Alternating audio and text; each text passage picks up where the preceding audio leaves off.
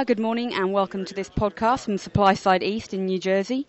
I'm Elaine Watson and I'm joined by Mark Blumenthal, founder and boss of the American Botanical Council. Mark, you chose the topic of economic adulteration for your presentation today. You also pointed out that it's nothing new, that people have been fiddling with foods for thousands of years in order to make a fast buck. But can you give us a sense of the extent of the problem in today's dietary supplements trade, especially in relation to botanicals, and whether you think the problem is getting worse? Well, thanks for including me on this podcast series. It's hard to know exactly what the true extent of this problem is, because I would presume that you had a denominator that is finite, and you've actually done the metrics on this. So it's very difficult to tell, say, this year compared to 5 or 10 years ago, how much economically motivated adulteration there is in the area of herbal extracts, herbal raw materials, essential oils, and other dietary supplements from a non-plant base, for example, that are dietary ingredients. The general impression among many people in the industry, many colleagues of mine that are involved with industry, is that there seems to be an increase in this area. For example, the most egregious area is the area one called economically motivated adulteration of active pharmaceutical ingredients, or APIs.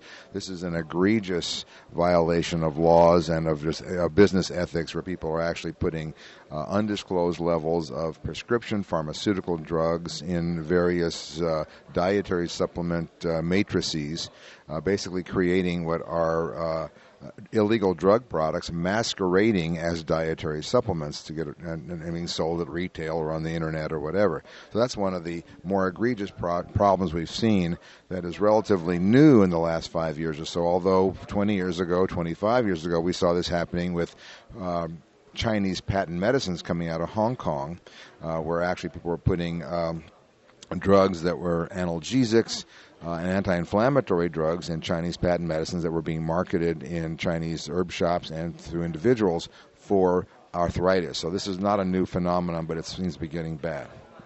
Okay, thank you for that. And to what extent could this problem be solved overnight if everybody just properly tested their raw materials and followed GMPs, or is that a overly simplistic way of looking at it? Well, it's probably naive and simplistic to think that this would all go away if people just did everything the way they're supposed to do, but it's certainly, idealistically at least, and theoretically, the right way to go.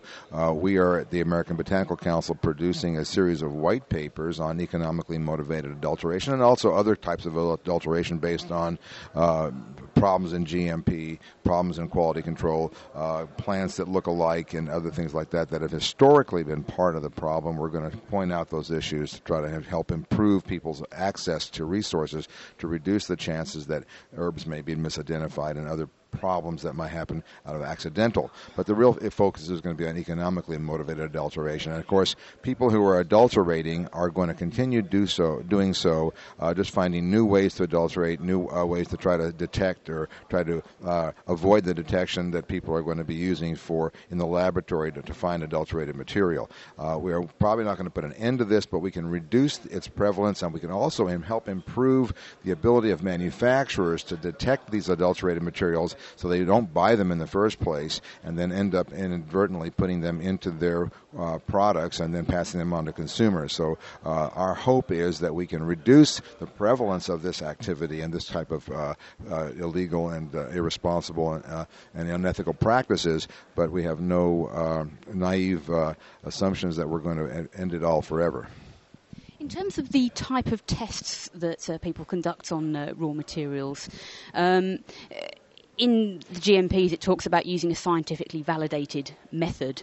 Is it the case that people are just not doing the right tests in many cases, or they know what the appropriate tests are, but they're just turning a bit of a blind eye and accepting the information that's coming in from suppliers?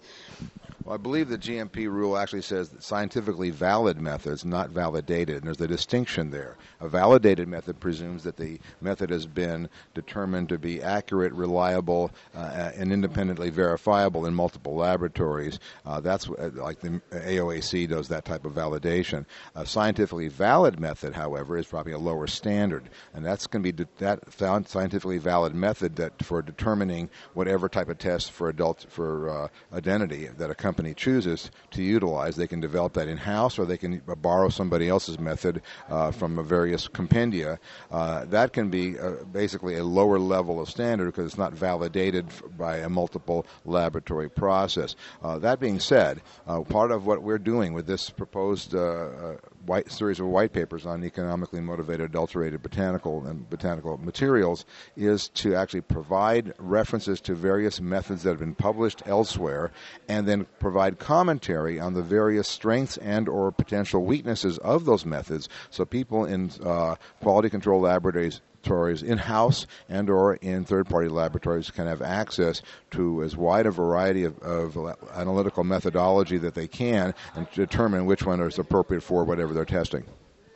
Okay, well, thank you very much for joining us, Mark. This is Elaine Watson reporting for Nutra Ingredients USA.